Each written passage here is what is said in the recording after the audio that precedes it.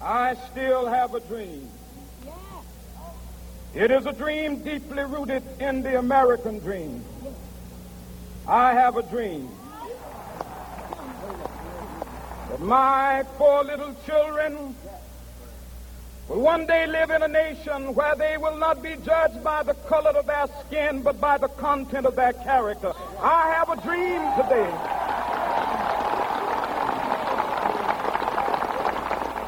One day right there in Alabama, little black boys and black girls will be able to join hands with little white boys and white girls as sisters and brothers. I have a dream today.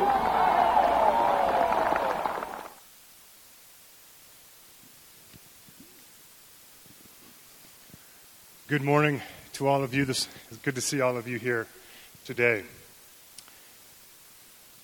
Tomorrow is the day that we in the United States of America honor Dr. Martin Luther King, Jr. And it's hard enough to earn a doctorate degree, but even harder as a black man earning a doctorate degree in the United States during the time that Dr. King earned his doctorate degree. And tomorrow we celebrate his efforts to bring about a more unified nation by moving past racial conflicts, discrimination, and to build on our foundational principle that all men and women are of equal worth. And as a preface to our panel discussion this morning, I would like to begin by reading Ephesians chapter 2, verses 14 through 16. For he himself is our peace. In his flesh he has made both groups into one, and has broken down the dividing wall, that is, the hostility between us. He has abolished the law with its commandments and ordinances, that he might create in himself one new humanity in place of the two, thus making peace, and might reconcile both groups to God in one body through the cross, thus putting to death that hostility through it. In my mind, this is one of the axial passages in the New Testament. Everything we strive for revolves around participating in the creation of the one new humanity. When we, as a church, break down barriers and dividing walls and work to end hostility between people groups, we are doing the work for which Christ gave his life. This is the trysting point where heaven and earth meet. Dr. King said, we may have arrived here on different ships, but we're all in the same boat now. And that's true, all of us have.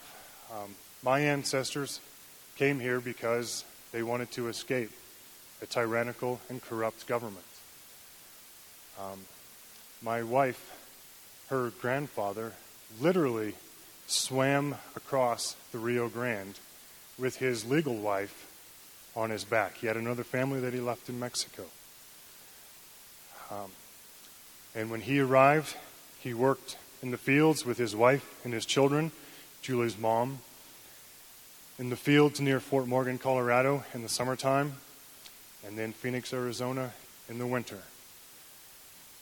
From Julie's grandfather to her, she has graduated from college with a master's degree, is now an employee of our federal government with a top secret clearance. She knows things I don't know about our country. That's quite a jump. Tony and LaDonna, you two arrived here on an entirely different ship. And I'm sorry.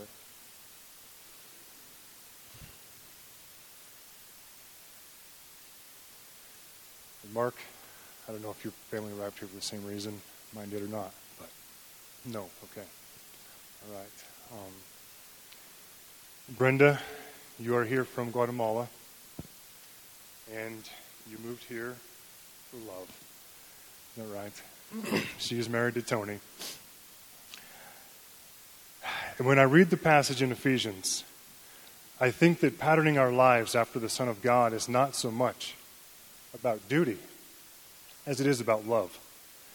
The commandments and ordinances have been abolished because so many times, instead of destroying hostility, they get in the way of love. And so this morning, we want to bring each other together and to listen to Tony and LaDonna from the African American perspective, Brenda from the Latin perspective, and Mark, who has been dating LaDonna and convinced her to spend the rest of her life with him. They are now engaged. And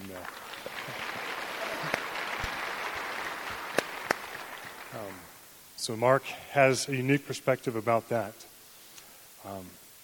Our intention today is not to belittle, ridicule, or mock anyone. That happens enough in the world, and that doesn't help bring us together. But without anything else, I want to give these guys the time to speak.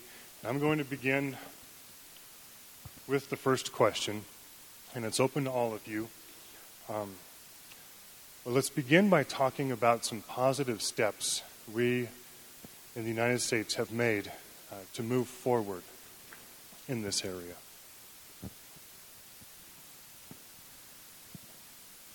Okay, I'll start. Let's make sure it's on.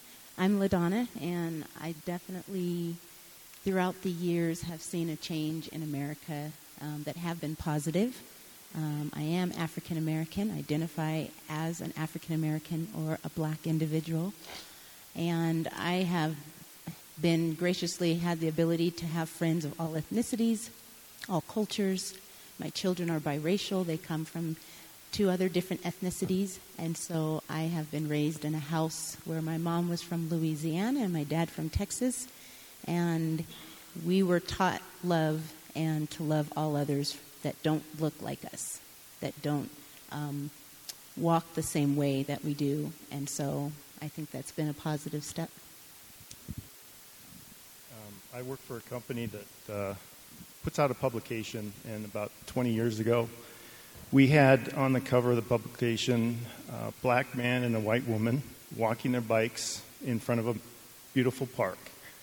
We got some backlash from that. People saying, how could you show that on a magazine cover? And I think you see more interracial families together on commercials, in advertising. So I think we've made some positive steps going forward, but we do need to look at what we're doing in the future and improve what's going on in the future. So, what I have seen here at church is that the outreach ministry or the missions ministry is going to different places in areas where different ethnicities or races have been reached for God. What I've seen is I think that this country, by even honoring a person like Dr. Martin Luther King, is a big step forward by honoring the achievements and accomplishments of people of color. And then I can remember back when I was in high school back in the year 2000, I was told by even my parents that, interracial dating was a thing that was taboo back when they were growing up, and I saw so much of it when I was in high school. So I think that was a very positive step forward.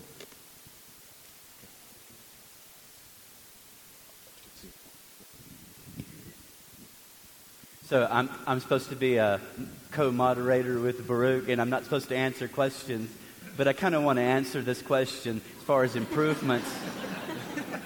Well, I'm married to a girl from Northern Ireland. I mean, come on.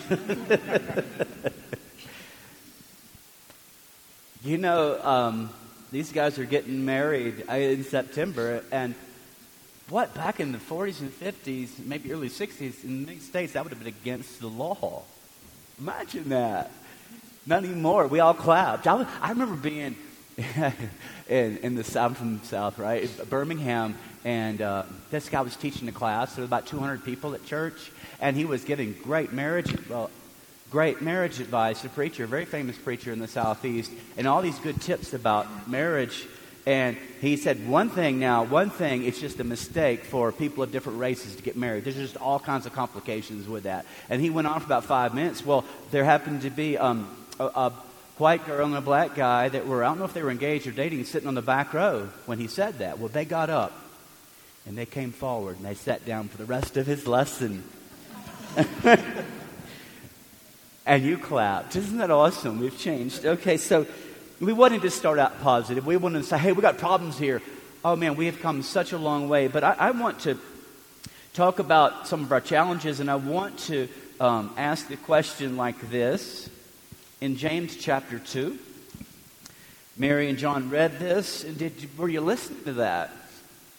My brothers and sisters, as believers in our glorious Lord Jesus Christ, don't show favoritism.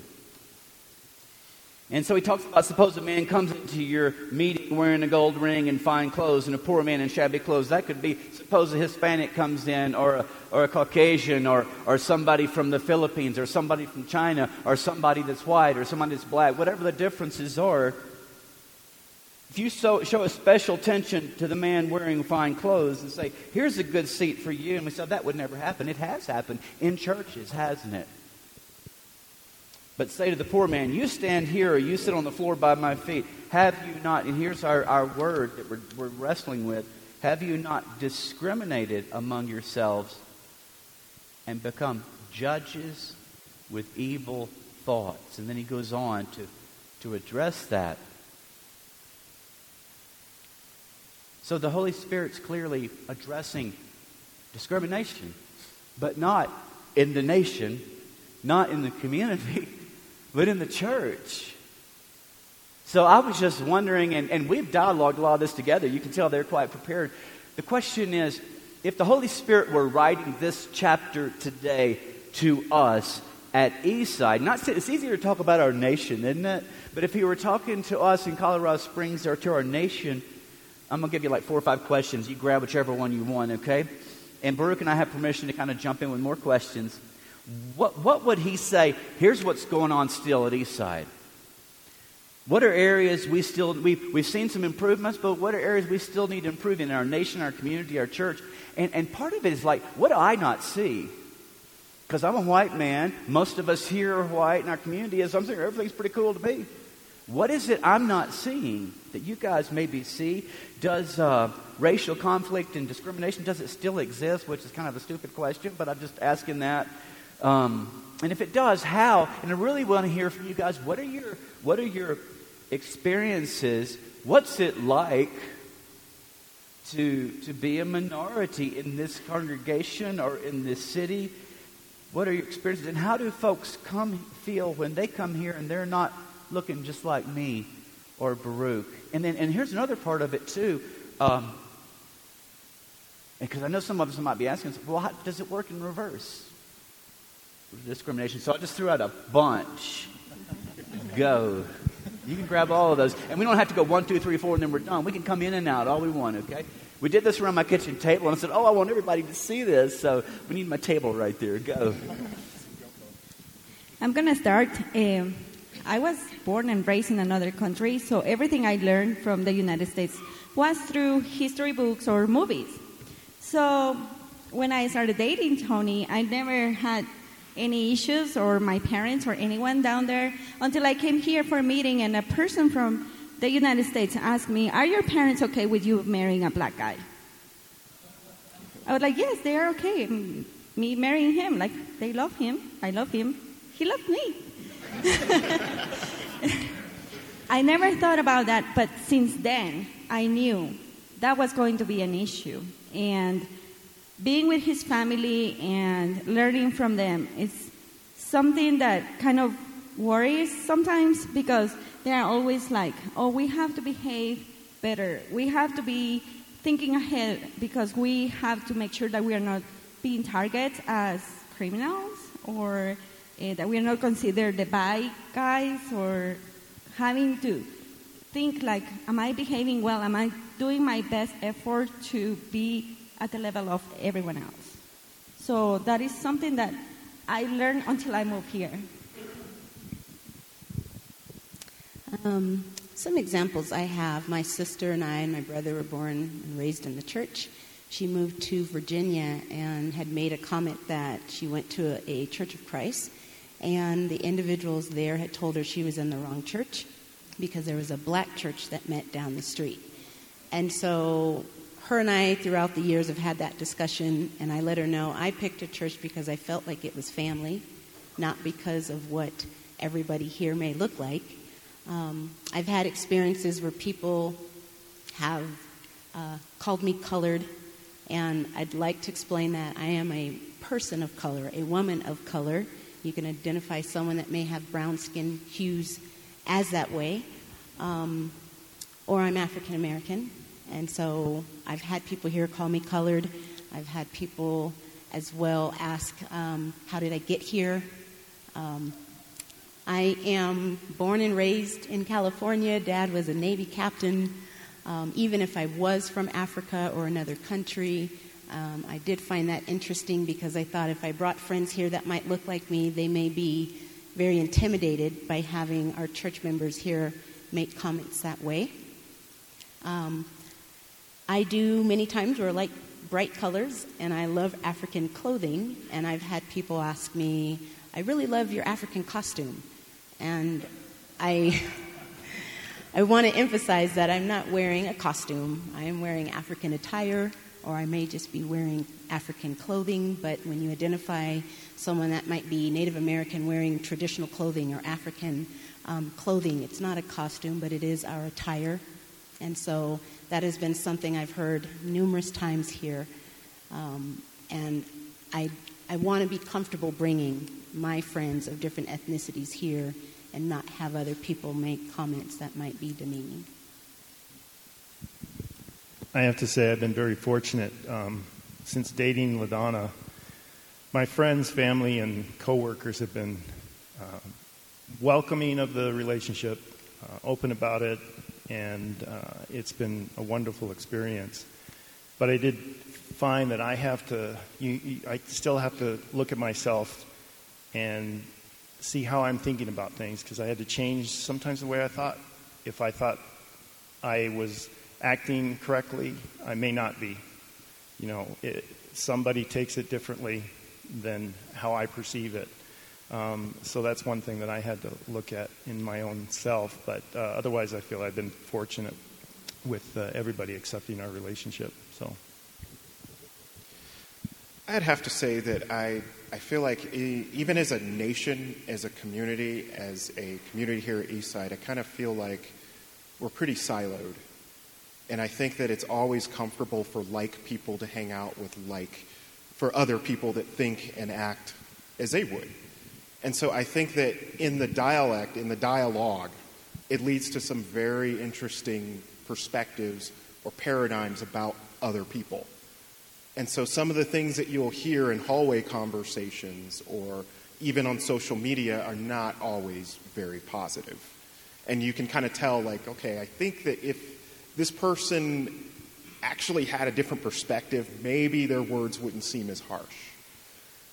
And so I will say, for me personally, some of the things that I've heard about from some of the people in the Eastside community about African Americans, I would say are kind of skewed. I feel like oftentimes people will look at us through a lens of being maybe criminals or growing up in fatherless homes. I've heard comments like that.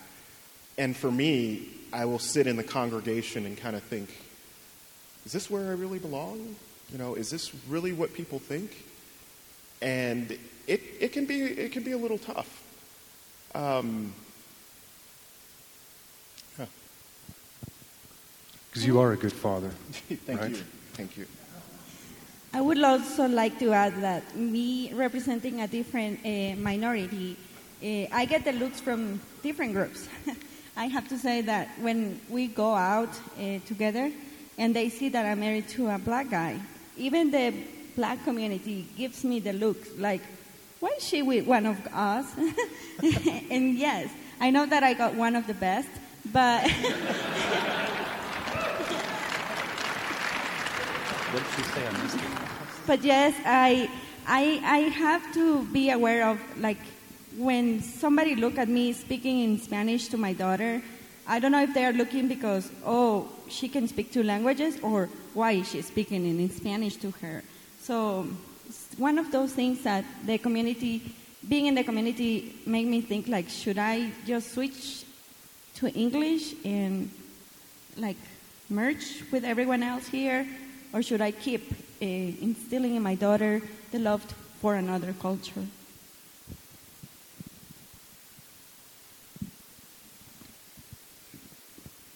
Okay. Well, we're moving so fast. Man, I'm sitting there, I got the time sheet, and good grief, we could just chat forever here.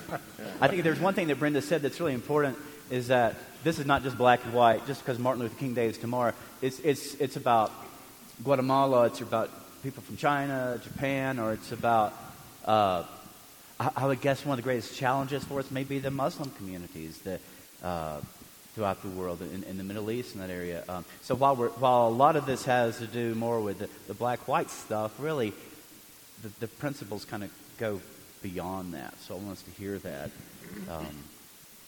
Brooke's got question number 3. Okay. So Paul wrote a letter to the Christians in Rome, and they didn't do the best job of getting along all of the time. And so Paul gave them some directions and some guidance. One of the things was that the stronger was to yield to the weaker. He said in chapter 12 of Romans that because of God's mercy, we should offer our bodies as a living and holy sacrifice. And that's spiritual, and that's our service of worship. So, if Paul could write to us, and if I know very much of Paul, if he could, I know he would. Pretty strong personality. He's got a lot of thoughts and ideas. But talk about some solutions moving forward, and what we can do, to create a more unified humanity, and how we can understand each other better. I would say just open the conversation. Since we are so siloed as a community, as a country, just talk about it.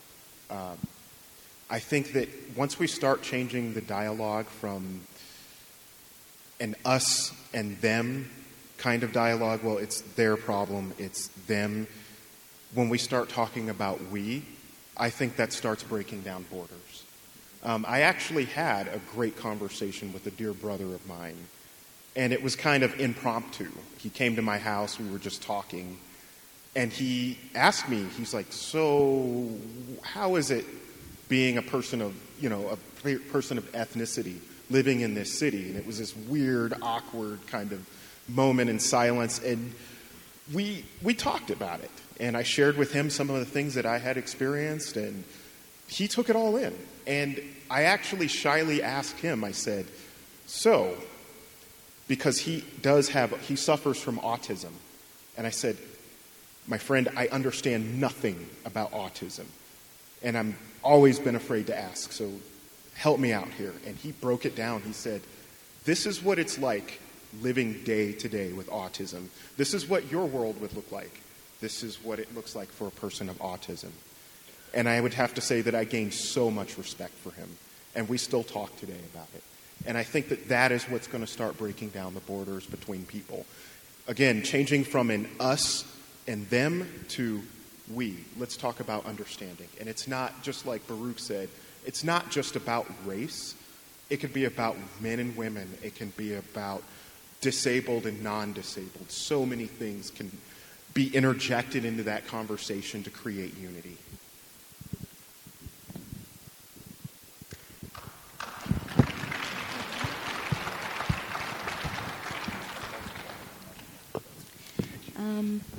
I would say that I remember my mom telling me one time she had made something, and I said, oh, I hate that. And she got on me, and she says, we don't use that word in our house. And growing up, we used to kind of roll our eyes thinking, oh, if we say the hate word, Mom will get mad and, get on us. And when I started having children, I realized that hate starts in the home. That's where it's taught. The kids are picking up things out in the schools and out in the streets and in social media. But when you hear children repeat certain words, they've learned a lot of that in their homes. And so I instilled in my children, you might dislike something, but you won't say hate in the house. And so I thought that would transfer as well to their upbringing as they're in school, dealing with different ethnicities, different friends. As I mentioned, both my daughters are biracial. Their father is Hispanic and white. I'm African American, so they make some 3 different ethnicities. Lots of boxes to check on all the forms. So I think, as Tony mentioned, having the conversation, I'm a pretty open person, and I love when someone comes to me and says, hey, you seem to be able to wear braids in your hair one day, and the next day you're wearing a different style. I have the capability of doing so much because my hair is so unique. I want to talk about that if you have questions. I want to talk about what my day is like. I remember when I first moved here, walking down Tejon, I was shopping, and a car pulled up next to me and screamed the N-word, and they just sped away. And I just stood there kind of in silence thinking, what did I do to have someone feel that they could do that? People on the streets were kind of shocked. They didn't know what to do. And a couple other men on the other side ran over and said, are you okay? I said, I am, I think. I don't know. And that was just so blatant. But it happens in different ways. And I think, again, going back to what you said, Baruch, a solution is having the dialogue, asking questions. If you go to your work and you know there's a person of color there, but you just don't associate with them because you don't know why, take that challenge to get to know them. You may have a neighbor that doesn't look like you, no matter what skin hue they are. Get to know them. And I've always prided myself in knowing my children have friends that are so different and from different countries, and I think that, again, started in the home. I think, as Tony and LaDonna were saying, communication, also education, information, and introspection. Look into yourself. Realize that what you may perceive as reality may not be the reality that somebody else is going through. So that's a very important part of moving forward. So. And I would like to say that just remembering that we were all created by God, and we are resembling Him. We all, no matter if we stay in the oven a little longer, but we were all created by Him. And in my case, I had to move here and learn about a different culture. Questions, that helps a lot. You grew up learning from books, from movies, from what your parents told you, but we don't know what other people grew up thinking or learning at school or their own reality. We have a joke with Tony because I ask too many questions, like, why is it done this way? Why do they say this? Why? How? And he's like, why are you always questioning me? It's like, I want to understand and don't do things that will harm or like say things inappropriate. So I really want make sure that I have the information I need to have so I can relate with others without causing any problems. And to piggyback kind of on what Brenda was saying is, if we are a body and we love each other, we're going to work to understand each other. We're going to work to cross those bridges. And just like how I was kind of getting annoyed with, why are you asking me so many things? I didn't realize what she was doing, but at the time she was working to understand. And I think that instead of sometimes how we just kind of put out blanket statements about these people or this situation or this, maybe we should start asking more questions. And what may seem annoying or uncomfortable at first is actually the beginning steps to healing and understanding. I'll say that I think using your words kindly and softly is a big help. Our goal here not only is to be a family, like I mentioned. I came here because I was at other churches kind of bopping around, and when I came here, I felt the love in this church. And it didn't matter what any of you looked like. I knew that I was going to walk through those doors, and I was going to receive hugs. I'm a hugger. I love hugs. And so people were coming up to me asking, what's your name, and wanting to know about me. And so I'm here because you're my church family, and our goal is to help all of us get to heaven. My mom would always say, you can't have a party just by yourself, so going to heaven alone is not going to be fun if we don't have the person sitting next to you or in front of you. And so we may be our family, but this community has other members, other people that need to be part of our family. And even though they may not look like how you look, your goal is to be bringing those souls to church. Another point, too, along with what you were saying, LaDonna, is there was a book written by Don McLaughlin called Love First? Yes, Love First. And in that book, it describes that the church as a whole needs to be a light to the world. People are looking to the church for help, for solutions, because they're hungry. And with everything that's going on in our world, the chaos, all kinds of things going on, people are looking for hope. And in that book, he describes a situation in Africa where there was a village that was being completely taken over by an infectious disease. And there were people from the United States there in that community helping to cure the infectious disease. But the villagers had such a horrible paradigm against the people that were there from the United States. They did not take their sick to the hospitals. They would rather go to the witch doctors. And part of my own fear for the church is that the world is going to look at us like that. That they would rather go somewhere else than come to the church.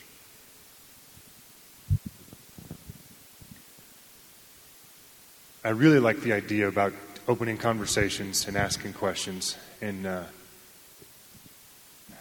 so one of the things I remember my mom telling me more often than anything else was, you need to think about what you say before you said it. So apparently I said a lot of things that I didn't think about. But even if we do ask questions that may seem dumb or ignorant, you'd rather us ask and learn and understand, and that way we can get past them. Even if you are a CU fan or a Nebraska fan. I think that's really important. Like, we don't want you leaving and going, "Oh, I'm scared. I'll ask a question, use the wrong word, or say something." I think if your heart is in the right place, that's a huge piece of it. We're going to stumble and say the wrong things, but to have these conversations, these guys, their hearts are gold, absolute gold. And as a matter of fact, they wanted me to tell you that if you want to talk to them afterwards, they'd be happy to talk to you. We realized that we didn't say it all. You left out this and left out that. We knew we couldn't do that, but we thought, that's real life out there, and it's supposed to be real life in here. We need to be talking about how our faith intersects with real life, and we knew that we can't talk about everything and say it all. Let's come up with some questions, as we did, and we want to keep the conversation going. We wanted to create a sense of awareness, because some of us may be going, well, what are you talking about, problems? We want to say, wait a minute, maybe there still are. There are. And we also just wanted to challenge you to think, to look into your heart and say, wow, maybe I wonder about me, and what are some areas in my life that I can be more like Jesus in this struggle that our nation, our community, and our church still has a problem with.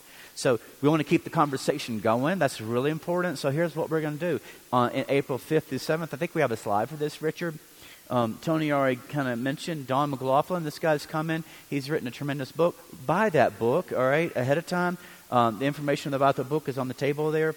He's going to be a guest speaker Friday, Saturday, and Sunday. He's a minister in Atlanta and just a very gifted speaker. And this is his sweet spot. This is his theme where God is using him in a very powerful way. So I want you to plan on coming and being here for that. And then after that weekend, April 5, 6, and 7, we're then going to have a 4-week class that I think everybody up here is going to be in the class, plus Eric and Gina.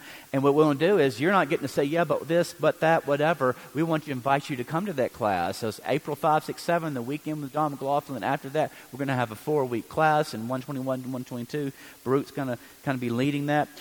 Thanks to Gina Poole, we have on all our communion tables resources, because realize we can't do everything today, and so Gina's put together resources for young kids, resources for older kids, movies, podcasts, places online to check and see. As a matter of fact, you can pick this up, but part of the challenge with this is you don't want to type in, like there's like a whole bunch of letters here for one of the websites, so we'll put this, Sarah, on Caramel. Let's get this out in Caramel so you can click on it. But when you go to the communion tables, we want you to pick up the resources for further study, and a big part of that is because there's a practical to do section on this handout we have for you. It's at every one of our tables here and here, and it says here, what about me? What can I do? Because you may be sitting here going, I'm so glad they're doing this, because Andy and Kelly, they needed this today. I mean, you know them, right? I hope they were listening. Look, I told Pastor Ted, I was walking around and he wanted to know what we're doing. I told him, he said, every one of us need to hear that. I said, yeah, there's something in me that needs to improve in this area. What is it in you? I want you to think about that. What are action steps you can take in a very practical way to live out Jesus' vision of one new humanity? What are specific things you can do to be a positive light in a world of racial conflict and discrimination? What are changes I need to make? Areas to improve? Things I need to stop, things I need to start. Take this home and really work through that. So that's on the communion tables for you.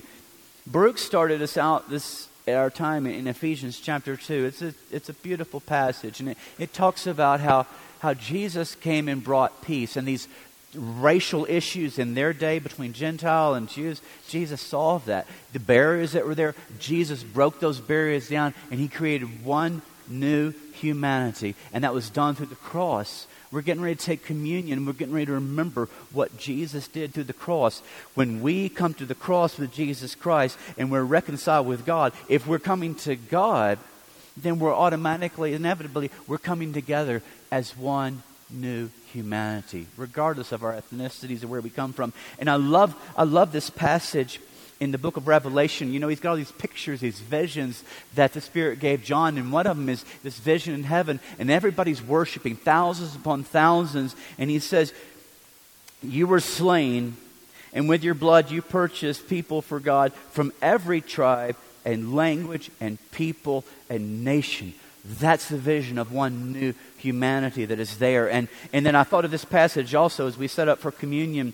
You were all children of God through faith in Jesus Christ. For all of you who were baptized into Christ, if you have never been baptized, talk to us about that. Join this beautiful family. All of you who are baptized in Jesus Christ have clothed yourself not with costumes, but with Jesus. There's neither Jew nor Greek, and we could feel it in our daytime, slave nor free, male nor female, for you are all one in Christ Jesus. If you belong to Christ, then you're Abraham's seed and heirs according to the promise. You should know about that, Abraham's seed, heirs according to the promise. We spent however long talking about Ancestry.God. We talked about our ancestor Abraham, Isaac, and Jacob. That whole story, that promise that was made, was all about creating what we're talking about today, one new humanity. And so in a moment, I'm going to say a prayer, and we're going to invite you to go to the various communion tables that are here, to there. As a matter of fact, I'm going to ask our shepherds to go to those tables now to be available to pray with you guys. Just spread out if you would. The rest of you kind of look at them and know who they are so you can go to them. We're going to the tables. There's some places down front here too, and in the middle. We're going to the tables to remember. It's a memorial of Jesus' death on the cross. We're going to the tables to celebrate what Jesus has done. But I want you to take these pieces of paper and think about, based on what Jesus has done, what is God calling me to do, to live out, not simply Dr. King's dream, but Jesus' dream and vision of one new humanity. And so I'm going to pray, and we're going to go into communion. And if there's somebody here that just can't get up and go to the tables, I want to encourage you to take communion to them. There's not enough shepherds to cover all the bases of praying with one another. So if you're here with a heavy heart and you need somebody to pray with you, grab these guys and say, pray with me. But if you know somebody and you do, let's give them a hug. This is a chance to meet and greet and meet and pray. Let's stand together and enter into our communion time.